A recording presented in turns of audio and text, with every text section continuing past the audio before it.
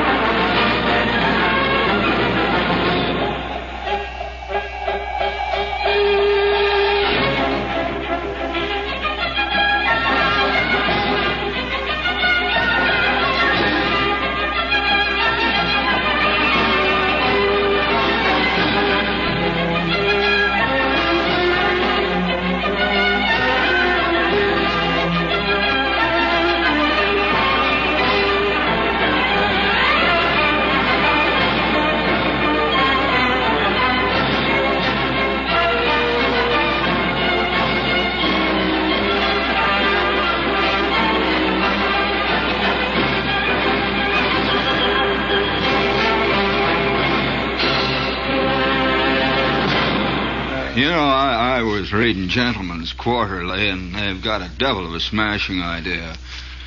Just a devil of a good idea in Gentleman's Quarterly. I just thought I'd bring it to you, but after all, you know, sometimes I just realize that you don't get a chance to read all things you want to read. And my God, it's a devil of a good idea. It's Gentleman's Quarterly.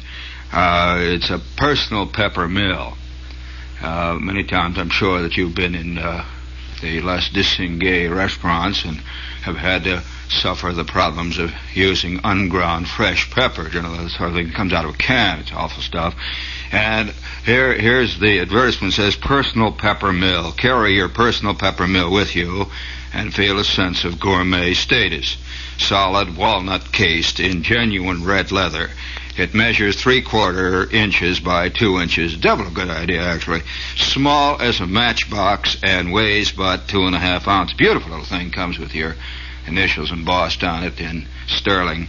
Perfectly engineered grinding mechanism. And now, by God, you can have pepper ground that is fresh wherever you go. So I think that in spite of all these people you hear, these naysayers around, that things are actually a lot better than they used to be. And no, actually, I feel that. I like. There's a lot of people today, you know, say things are all going to pot, but my God, I don't see that at all. I everywhere I look, I see that things are picking up a little bit, and I just thought that you'd like to know a personal pepper mill. I just thought I'd drop in, and I'd like to say so long. My God, it's a good night for tennis. And I would like to have a few rubbers, a few sets with me. I'd like to join it.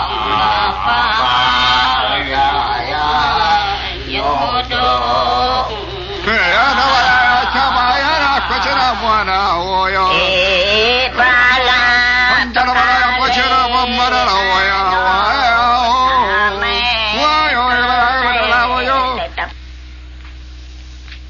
One more, Don, please. Just a little bit. Hold it. That's enough. That's enough. Oh, that's a lot of that. It's a very strong stuff. It doesn't go very far, but it's very strong where it goes, as far as it goes. As far as it goes. As far as it goes. Now, since this is Friday night, I'm perfectly aware that this is a night of latent danger. It's a night filled with portent, and many kinds of portent, evil and otherwise. I feel, however, that since this is Friday night, and many of us get a little nervous on Friday night, that we've come here tonight to, in a sense, bring you good news and tidings that perhaps might bolster the vague feeling that you've had from time to time that maybe there are some good things in the world after all. Some good things after all. I understand that out in the West Coast area there's been a new political party formed called the Love Party. Now, I'm serious. And I don't know who they're going to put up for candidate. They're pointing for 64. And I'm not sure who they will have up for candidate, but they've got some wonderful, some spectacularly wonderful views and attitudes towards the world in general. Now I'm sure there isn't a single... Put one of you up there, just one of you, who put your hand up there if you feel that you are capable of the true love that very few people are capable of these days. If only you could find someone who would be worthy of that sort of thing. Bring it out in a few, you know. Just put your hands up there, because we've got a lot of things coming. Later on, after the station break, when the kids have peeled off and the ladies have gone to bed, we are going to give you some true handy hints and kinks about love. We've got a few things on the docket here. But you know, as long as it is Friday night, I would like to also report other good things that are in the wind. Do you know that of course, do you remember the speech that Frank Sinatra gave here a few semesters ago when they had the Academy Awards? And I was always on the Academy Awards. And yes, he gave a speech. He says that America, the theater and the movie business in America is coming of age. He said, I remember it very well. He says, coming of age now, and they're going to start making good films like them guys in Sweden and all those guys over there in Italy and those places. He said, we're going to start making that kind of stuff. Well, at long last, I'm privileged to bring to you, in case you missed the important announcement, that one of the film studios has announced that it is about to film in its entirety, in one film. It's about to film the Bible, total, in one film.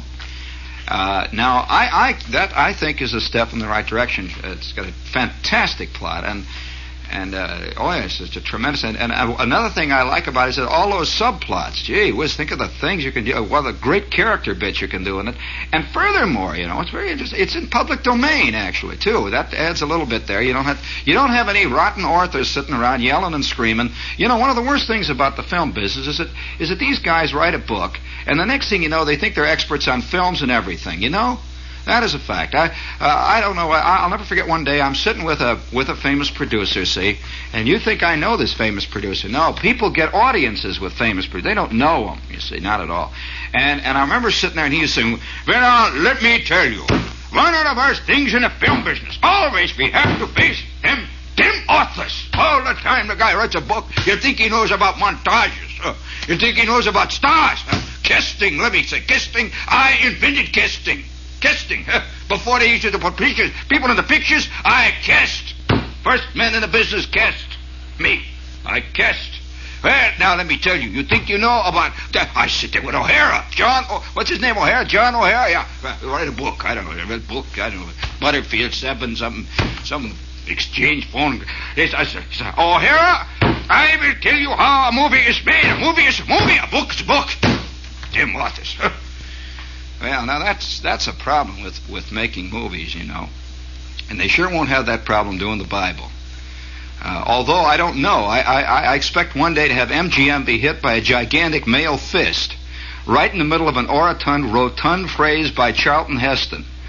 I mean, you know, I really like to see, and so I say unto thee. You know how Charlton Heston, I don't know how he does that. I understand he primes with Wheatina.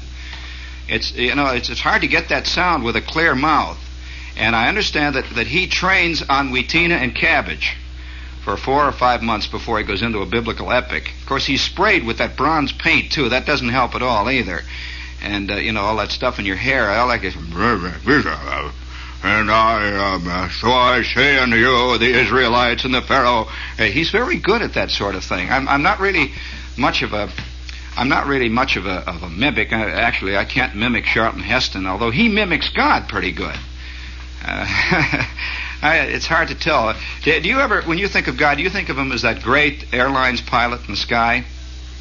Do you? Sort of bronzed, wearing a KLM cap, with all those stripes, all that, sort of silver-haired. Well, they're going to do the Bible, you see, and I think there's a lot of things we'd like to point out about it. Now, who's going to do the creation in the first place? They have never really tried to do that. Do you think they'll get Disney?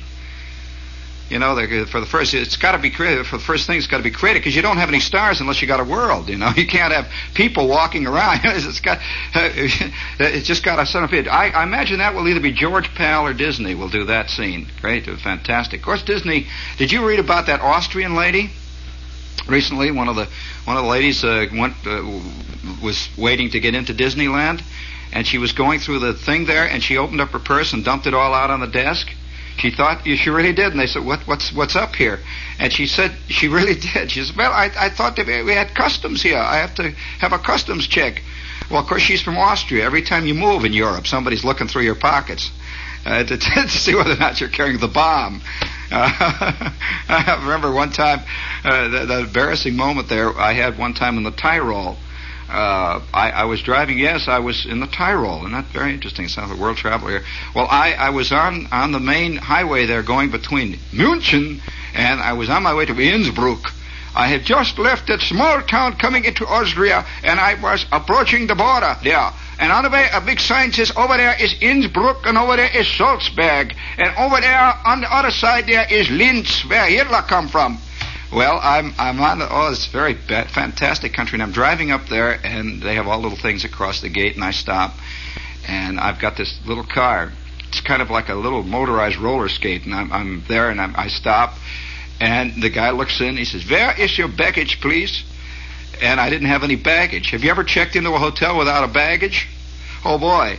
I mean, it's even worse if you check into a country without baggage.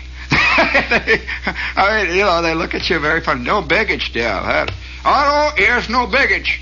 And the guy comes over and looks at you, and he looks at you with a flashlight. So it's dark. He looks at me with a flashlight. He says, "That's all right. Here's American." And they look at my search. They take out my little passport, and they say, "Well, this looks like him here in the picture." Yeah, all right, Otto. All right, be sure you'll come back this way when you leave. You may have trouble on the other side. There's a guy named, what is his name? Earhart. Yeah, on the other side, a very tough guy, son of a gun. You come this way. Yeah, all right, we take care of you. Well, I realize that now I have friends in Austria at the border. Oh, it's a very interesting problem. But now, since they're going to do the Bible, I'm curious now. Of course, obviously, Adam and Eve will have to be Dickie and Liz. There's just no question about that. I wonder who's going to play the snake. Bobby Rydell might not be bad, although I think he's signed to another studio. If it's just a wonderful thing, that would be in the post-fall love scene. Can't you see this fantastic scene with Dickie and Liz? And the narrator, of course, will have to be Charlton Heston, talking over the booming tones. He will have to leave, though, when they arrive at the New Testament. He's strictly an Old Testament man, isn't he? I mean, you can't have the same guy narrating before and after, There have to be somebody else come in during the New Testament. Probably Olivier, somebody like that will come in. Or maybe they might get Dean Martin. I think he'd be even better. He's a very good man. But speaking of before and after, this is WOR AM and FM, New York. You should have seen us before. Our hair was plastered down here at this station before we used the magic ingredient. It was plastered down. It looked like it was, lined with soap and everything. Now after, it's all rumpled, and the girls just flock. Oh, WOR here. Well, we've got other things here. There some other things. I'm just thinking about this. Who would play Noah? I kind of think Peter Lawford would be pretty good at that, and Noah's wife could be Shirley MacLaine. Sure, either that or Judith Anderson. Speaking of Shirley, the three boys, of course, the three sons of Noah, the Crosby boys, obviously, making the scene all the way. And I wonder who'll build the ark. art by Chris Kraft. And sure, there's all those little credits down there, all the way up and down the line. You can't you just see Sidney Poitier and Eli Wallach following a tinfoil star across the scene there? And, oh yeah, with the music coming up by Dmitri Tiomkin, tremendous music, and the theme music then would be I have to get the theme music being sung by Tony Bennett. Oh, little star of bed. Oh, I can just hear him going with an echo chamber. And don't think I'm sacrilegious. Wait till you see the picture. I mean, we haven't even touched it, I'll tell you. It's it's funny. Of course, they'll have Herod. Who will play? Peter Lorre. He'll be a fantastic Herod. He's getting to that age now, and get him a little fuzzy, sort of a grayish beard, and it scares me a little bit, really, in a way. But the idea. But I think we've come of age. You know, speaking of coming of age, as long as we're here and it's Friday night and everybody's nervous, we have here an opera promo. And it says, do we have any opera music over there? Yeah, I think that. No, this is even better. We haven't had a good aria in a long time. Yes, friends. Rick-a-tink. Now play that again once more now, and I want you to hear it. You just set it back. You know how to cue that thing back up again. All right, now listen very carefully, friends. Hold on to your seats, because this one says it. You can get water where there ain't any well. Listen carefully. You can get peaches where there ain't any trees, and you can get honey where there ain't any bees. You can get heartache where there ain't any pain. That's right. You can get sunshine always after the rain. Oh, yeah. You can often find heaven without going above, but you can't get loving where there ain't any. You can't get loving when you're out there in the cold. By George, I wonder what some guys do for love when their subscription to Playboy runs out. Terrible thing. But speaking of love, I was looking at the New York Times the other day, and there was a big picture of a beautiful chair, you know, and this lady is sitting in there. She's one of those lonely-looking ladies. And she's sitting in the chair, and she's leaning back, and it says, "Your Whoopi Softo chair loves you." And underneath it, it says, "At long last, there will be something around the house that really does love you, lady." And I kind of like the idea of the love, because she was reclining in the chair, which I think is somewhat symbolic, too. But we could get all Freudian here. Speaking of Freudian problems, WOR does a recorded opera, and they call it the Golden World of Opera there. And, of course, a lot of opera there's a little tinfoil in the Golden World of Opera from time to time, and occasionally a little Reynolds wrap, which is handy if you have half tomatoes left over, you know, and you don't want to throw them out, and you don't feel like eating more. It's very good. The Metropolitan Opera is closed, of course, and we have on recording. And this week it's going to be, as I heard one of our announcers say recently, Ada will be. It's funny she spells with an I. Well, I guess it's a misprint. It's Ada will be the opera tomorrow at 2. And you're kind of like that. Like the other day, I heard Lyle Van announce that Gloria Vanderbilt is separated from her husband, Sidney Lumet. So I thought, things are going. It's pretty hard to know how to field these things. You have to keep going to your right all the time, and I'm strictly a counterclockwise runner. It's a terrible thing when you're... Of course, when you play third base, you learn to go to your left, and you forget about your right sometimes, and it gets political and everything. You don't want to hear any more about how they're going to cast that movie, do you? You do? You want to hear about that? Well, there's a lot of things.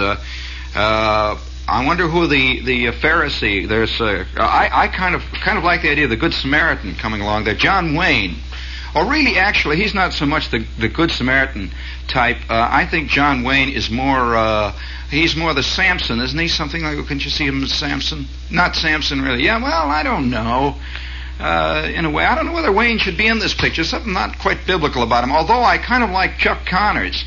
I have to get kind of Robert Mitchum, I think, would be very good as one of the wise men. Yes, I mean he sweats a lot, and you could put a little makeup on him, and Mitchum. There's a nice trio: Mitchum, Robert, Ryan, and possibly Sidney Poitier going over those sands on those camels.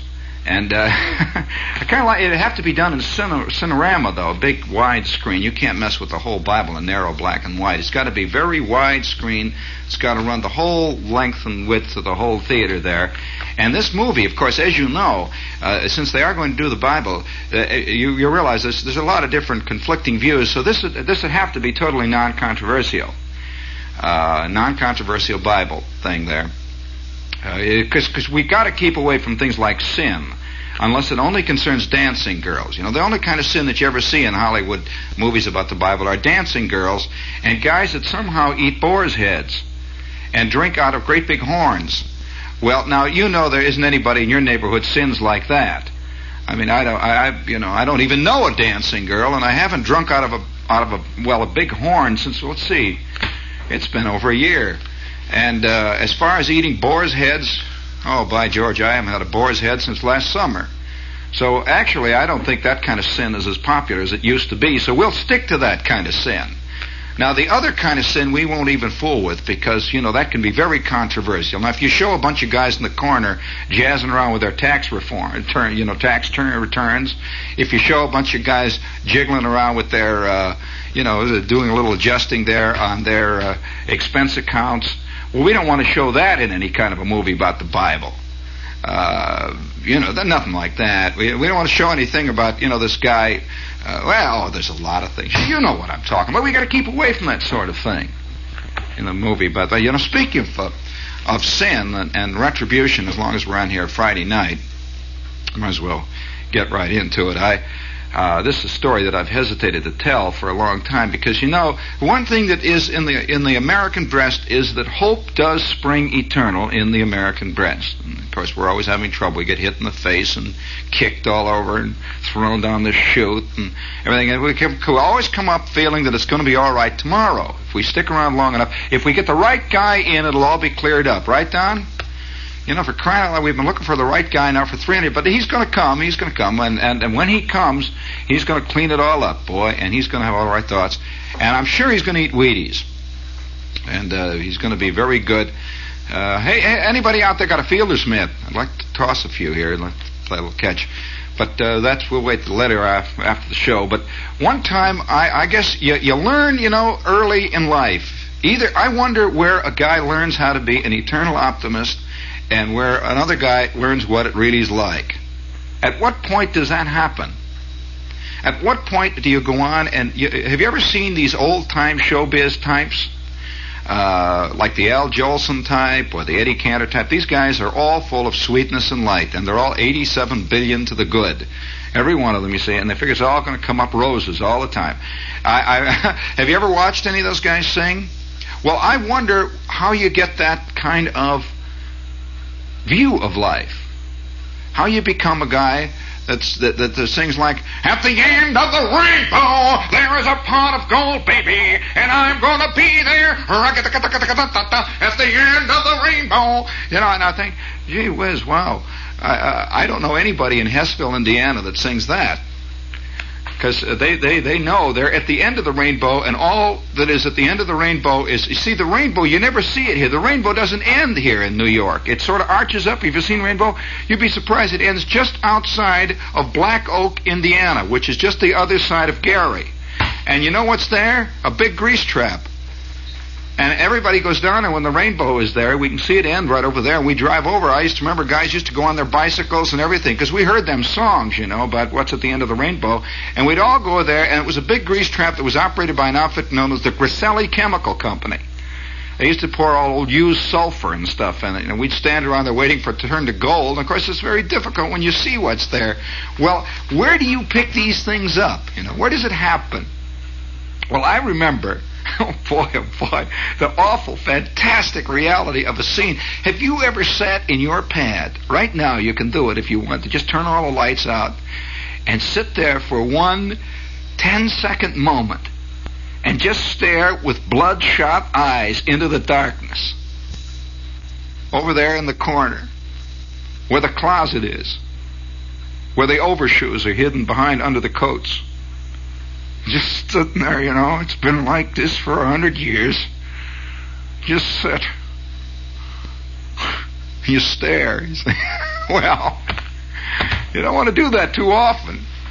You don't want to do that too often because it can get to be a genuine, not only a habit, it can get to be, it can be translated into all sorts of different types of action or non-action. Well, I remember one time, I have to tell this story because it's the illustration of that moment of unbelievable bleakness. You know, it's rare that a person in life, the kind of life we live today, with millions of safeguards, we have thousands of little safeguards, insurance policies, and every kind of thing, unemployment insurance, and there's everything going, and there's Muzak, there's the Diners Club, everything there to keep you cushioned from what it's like. So we hardly ever feel that moment of absolute, total, trapped, completely lost, gone down the drain, thoroughly, completely indoctrinated, impregnated, rottenness out the window. It's all gone. It's all over. Rotten. It's gone. Over. There's no hope. We never feel that, you see. It's a rare thing today. Well, let me tell you, one time when it happened to me, it's still, when I think about it, it's hard for me to think about it. It's the moment of being completely trapped. You cannot escape. You've got to face it. You know, in our life today, mostly we can walk away from anything. We can't. People walk away from international politics. If they don't want to read about Vietnam, they don't, and they figure it's gone then, it's gone. All kinds of things we can do by walking. Many guys ignore the race situation today. They just walk away. They don't want to talk about it. They don't want to hear about it. They just walk away, figuring it's going to go away.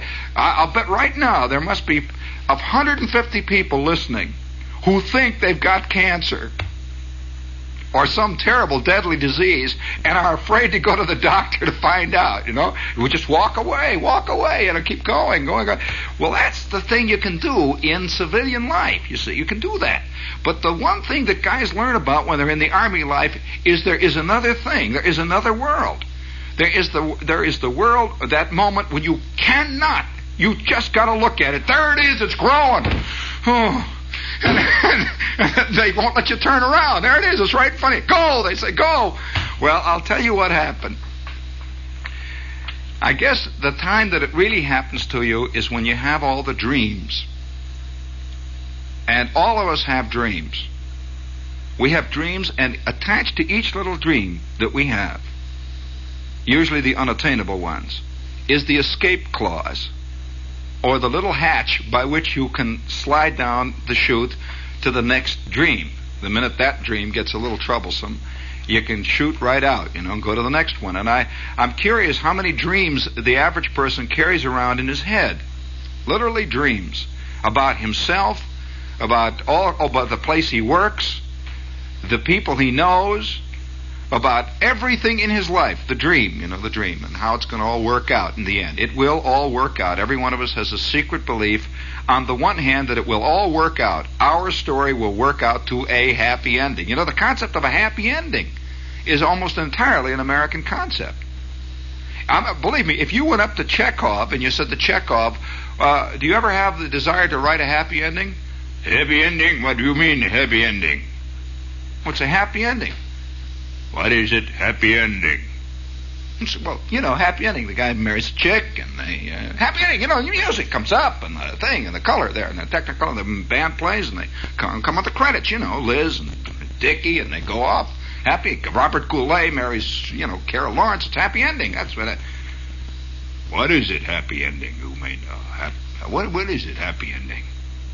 In short, the concept of the happy ending or the sad ending never enters large numbers of people's minds anywhere else in the world but here. To them, there's just the ending. There's no such thing as a happy ending or a sad ending. It's the ending. So, but we have invented the term happy ending. And a guy's life either has a happy ending or it has a sad ending. This is an American conceit. It really is. And it's a fascinating thing because it shows up many times in our tabloids, particularly believe in this kind of thing. It'll show up, it'll say, unbelievable thing happened last night. Man with $7 million commits suicide. Well, it's unbelievable. Because obviously this guy had a happy ending. He had $7 million in the bank. This is a happy ending right there. What's the clown doing jumping out of the window, you know? Idiotic. It's the happy ending conceit. And we have invented it, and it is truly an American thing. And that's why many people will say, well, I don't like to go to them foreign pictures, so it's depressing, all them foreign pictures. Well, you know, what do you mean depressing?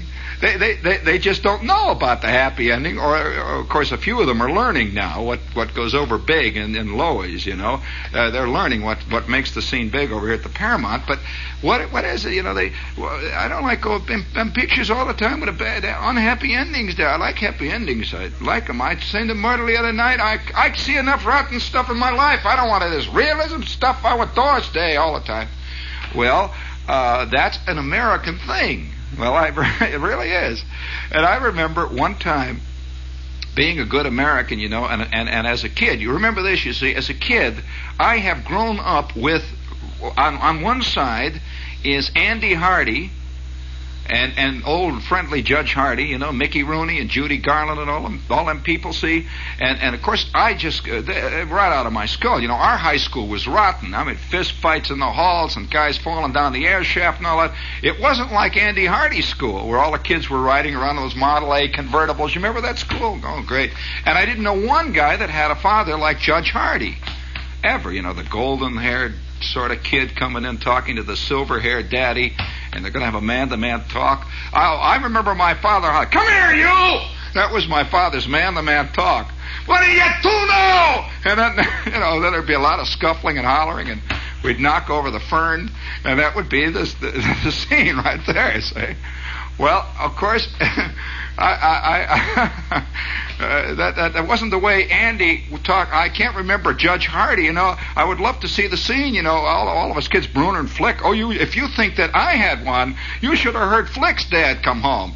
Why, Flick's dad used to come home, and when he was bugged with Flick, Mrs. Flick would call Mr. Flick at the office, and you could tell when Mr. Flick was mad, Mr. Flick would put his brakes on a full block and a half away from the house, because he would come hightailing home in his Pontiac. You'd hear him come up to the house, boom, and slam the door, and then you'd in the house. That would be the whole scene. Well, that would be it, you know. And you'd hear, then you'd hear in there, pow, pow, pow, ah! Well, that's the way Mr. Flick handled it. That's the way it was. Now, Mr. Schwartz, on the other hand, Mr. Schwartz was another one. He was the blue-jawed guy out of the AC spark plugs ad. And Mr. Schwartz, I never forget him. You'd hear the window open. You'd hear, Paul! He had the very clipped, laconic, like my old man was always part of the South Side scene, you know, which meant he was garrulous. He talked a lot. You know, he came out of the South Side, 55th and Union, Irish background, James Farrell, the whole scene. So when my father would say, what are you doing now, for crying out loud? Well, that isn't the way old man Schwartz did. He was more of the Teutonic father, you see. They came from the German background, and he had a very clipped way. And you'd hear the window go up like this. Oh, boy. I'll tell you, the whole outfield would snap to attention, see, because we knew there but for the grace of a few genes, there but for the grace of something up there goes me. You know, I could have got that one, see. Paul! And Paul would go through the weeds. You'd see the stickers flying, pass around home plate, over the road, you know, up the back steps, boom, into the door, boom, and then you'd hear, you never understand them out across the road. You just hear, well, there would be silence from that house for the next week, and we would have to be out looking for a center fielder. Well, that's just the way it went, you know. So we would go, and we're living in the dream world, you know. We never missed Andy Hardy. We never missed, you know, the westerns and all that stuff. So all of a sudden, one day, and of course, along with that, there were all kinds of movies like Errol Flynn in the Marines. We were seeing all sorts. Oh yes, that was fantastic. He was. I don't think there was ever a Marine like Errol Flynn. Possibly the next best Marine was Don Amici. He was very good too. It's a fantastic company commander. Well, we were brought up on that whole scene, and everybody says they're kind of shining faces and everything. They march and all, and it looked like, you know, it really looked like a ball. It really looked great. Well, I finally had, when you get removed from your family and you're marching out into the world. One of the things about the kids of today is they're very fortunate. Very few of them ever have to leave that apron string. Oh, no, they don't. They really don't. Some guys I know some guys that are 30 years old that are married and their mother has been paying their way ever since. Oh, yeah, and they're still little kids. They eat popsicles and the wife bounces a little rubber ball around the house and they sit there and they can't figure it out. They've got this kid. They can't figure out what happened there. There's this little kid there. So they're playing house, and this little kid, and generally mother takes care of the kid about 9/10 of the time. And it's all kinds of little kid stuff. Well, that's an interesting world. Well, it was very different when you went into the Army. Let me tell you what happened. Oh, boy. I'm a kid, see, and I'm living in Andy Hardy on one side and Farina and Wheatina on the other side. And my idea of a real wild night was to get a black cow. And black cow is a root beer where they put ice cream in it. See, and I get a black cow and a foot-long hot dog. Now that was the way of getting bombed out of your skull at that time, because if you ate a foot-long hot dog and you had a gigantic Dad's old-fashioned root beer, that's the big gallon and a half stein. Believe me, by the time you were down to the bottom of that thing and you had gnawed the first 9.5 inches of one of those lead hot dogs, there were things going on. Your eyes would pop out. It was like LSD or something. And you're sitting. Well, that was a bombing session in those days. So, I'm one night. I get the call. See, I'm all excited. Now let's be honest. I don't think there are more than 4 or 5 guys out of 1,000 who are not excited and aren't excited even now, even though it's very unhip to admit it, to be called into the Army or to be taken away, just literally taken away. Because it's funny that I suspect that the idea of most kids of that period was to become adults. That was a big thing, to try to make it as an adult. Today, the whole idea is quite the opposite, is to not be an adult. The whole basic idea is to stay a kid forever. Somehow, if you can be a kid, if you can be 17 forever and ever and ever, you've got it beaten. Well, everyone, the idea of going in the Army was just a fantastic thing. And so I'm about 17 and a bunch of other guys, and we all go down, and I remember the day. Now, this is where the moment of reality starts to come in. And they sent me to Fort Sheridan. Well, I get to Fort Sheridan, and it's like a big, very fast, loud, yelling, insane, nutty Boy Scout camp, but yet recognizable as a Boy Scout camp because I was surrounded by thousands of guys who were still under the wing of Andy Hardy on one side and Gary Cooper on the other. And so I arrived there, and I was only there a couple of minutes, and they put me in a big train, and they said, "We are now shipping you guys off." Well, we sat in this train. And it was very exciting. The word was going out all over where we're going to go, because they don't tell you. See, and everybody said, "Boy, all excited."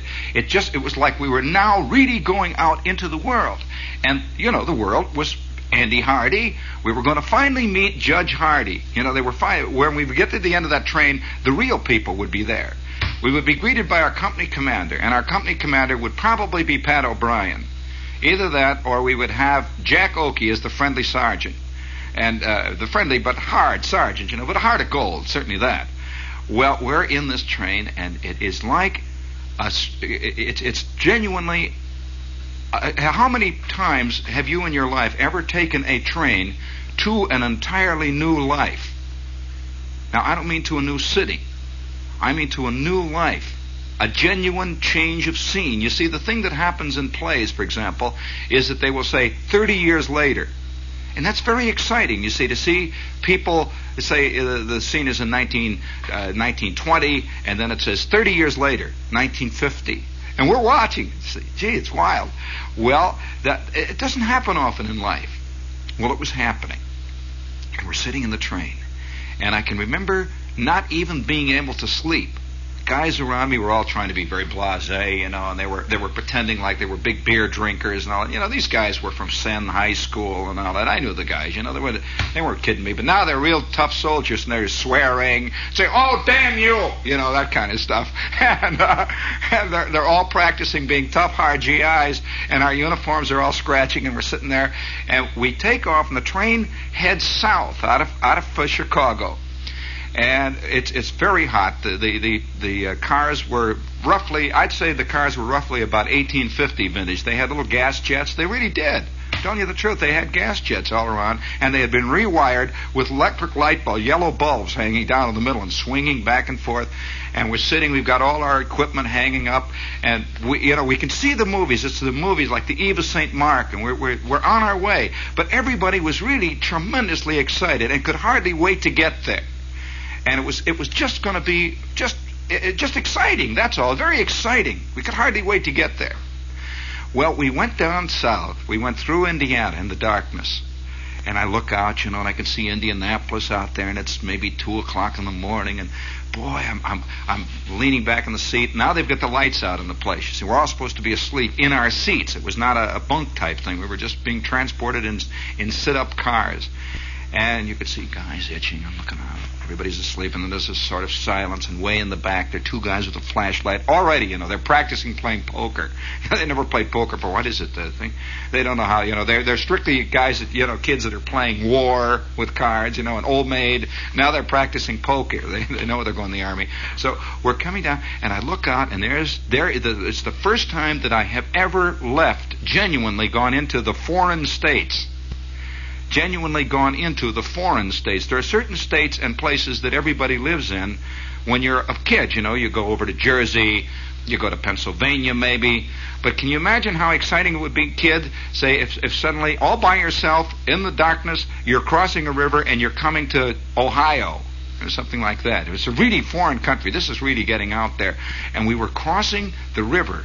We're crossing the big old Ohio River into Kentucky, and I'm looking out, and gee, there's Kentucky out there, and the moonlight is hanging, and I'm all excited, and I can feel the things in my stomach, the butterflies, and it's getting more exciting, and hour after hour, and I doze off a little bit, and it's getting hot, and then it gets cold, and then you clinkers coming into the window, and more as we go, it's just like a gigantic theatrical buildup. The further you went, and the more uncomfortable it was in the train, the more excited you were about getting there. You see, getting there became a genuine goal. And I'm sitting there, oh boy. And now it's dawn. I can see dawn coming up. And by George, believe it or not, dawn is coming up, and we are in Arkansas. Boy, you can see Arkansas, and Pine Bluff is going by, and we're looking, and hour after hour goes, and the train goes into sidings and comes out again, hour after hour after hour, and there's weeds. We go through towns, and as we go, it's getting lighter and more beautiful out and more exciting, little mountains and things, and everybody is singing and hollering and hitting each other, and guys are saying, "Damn you!" They're practicing, and "Oh, go to hell!" and yelling at each other. So we're going further and further. Well, we finally get to this place. And the train is shunted off into a siding. And we're waiting there. We've been in 1,000 sidings, and up this. And here's nothing but weeds, you see, weeds out there. We're shunted off in those siding.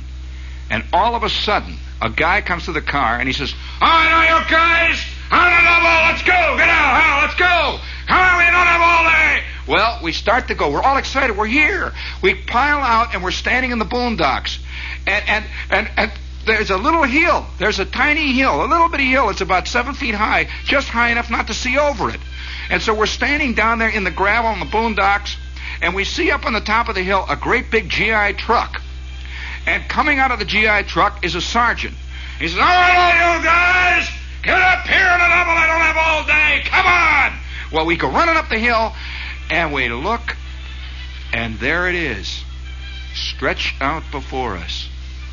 There is a long, flat field of rutted mud with great big ruts and holes and puddles in it. And we see about 7 tents over there on the left. And we think, where's the camp? Where's the camp? That place where, Private Hargrove is marrying all those guys at the barracks, and everybody yells and sings and goes down to the PX. And we're all sort of standing there, and we're all a little skinny. And the sergeant says, "All right, come on, you guys, on a double, let's go, in the truck." He drives us 20 feet and stops in front of a big puddle. All right, get out. Let's go. And down we go. And we look. And they start yelling right then. All right, fire up, square number twos. Hey, loop. All right, you in the back, come on, dress it up.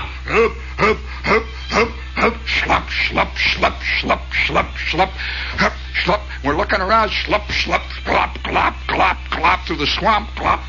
All right, squad, halt.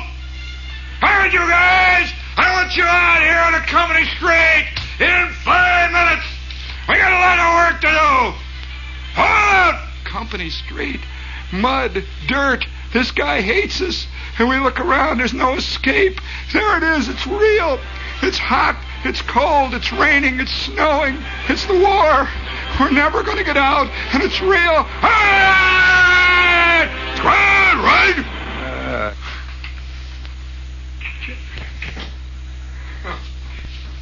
This is WOR Radio, your station for news. The boldest view of love and life that you've ever seen. Arthur Miller's New York television premiere of A View from the Bridge. It's on the big preview.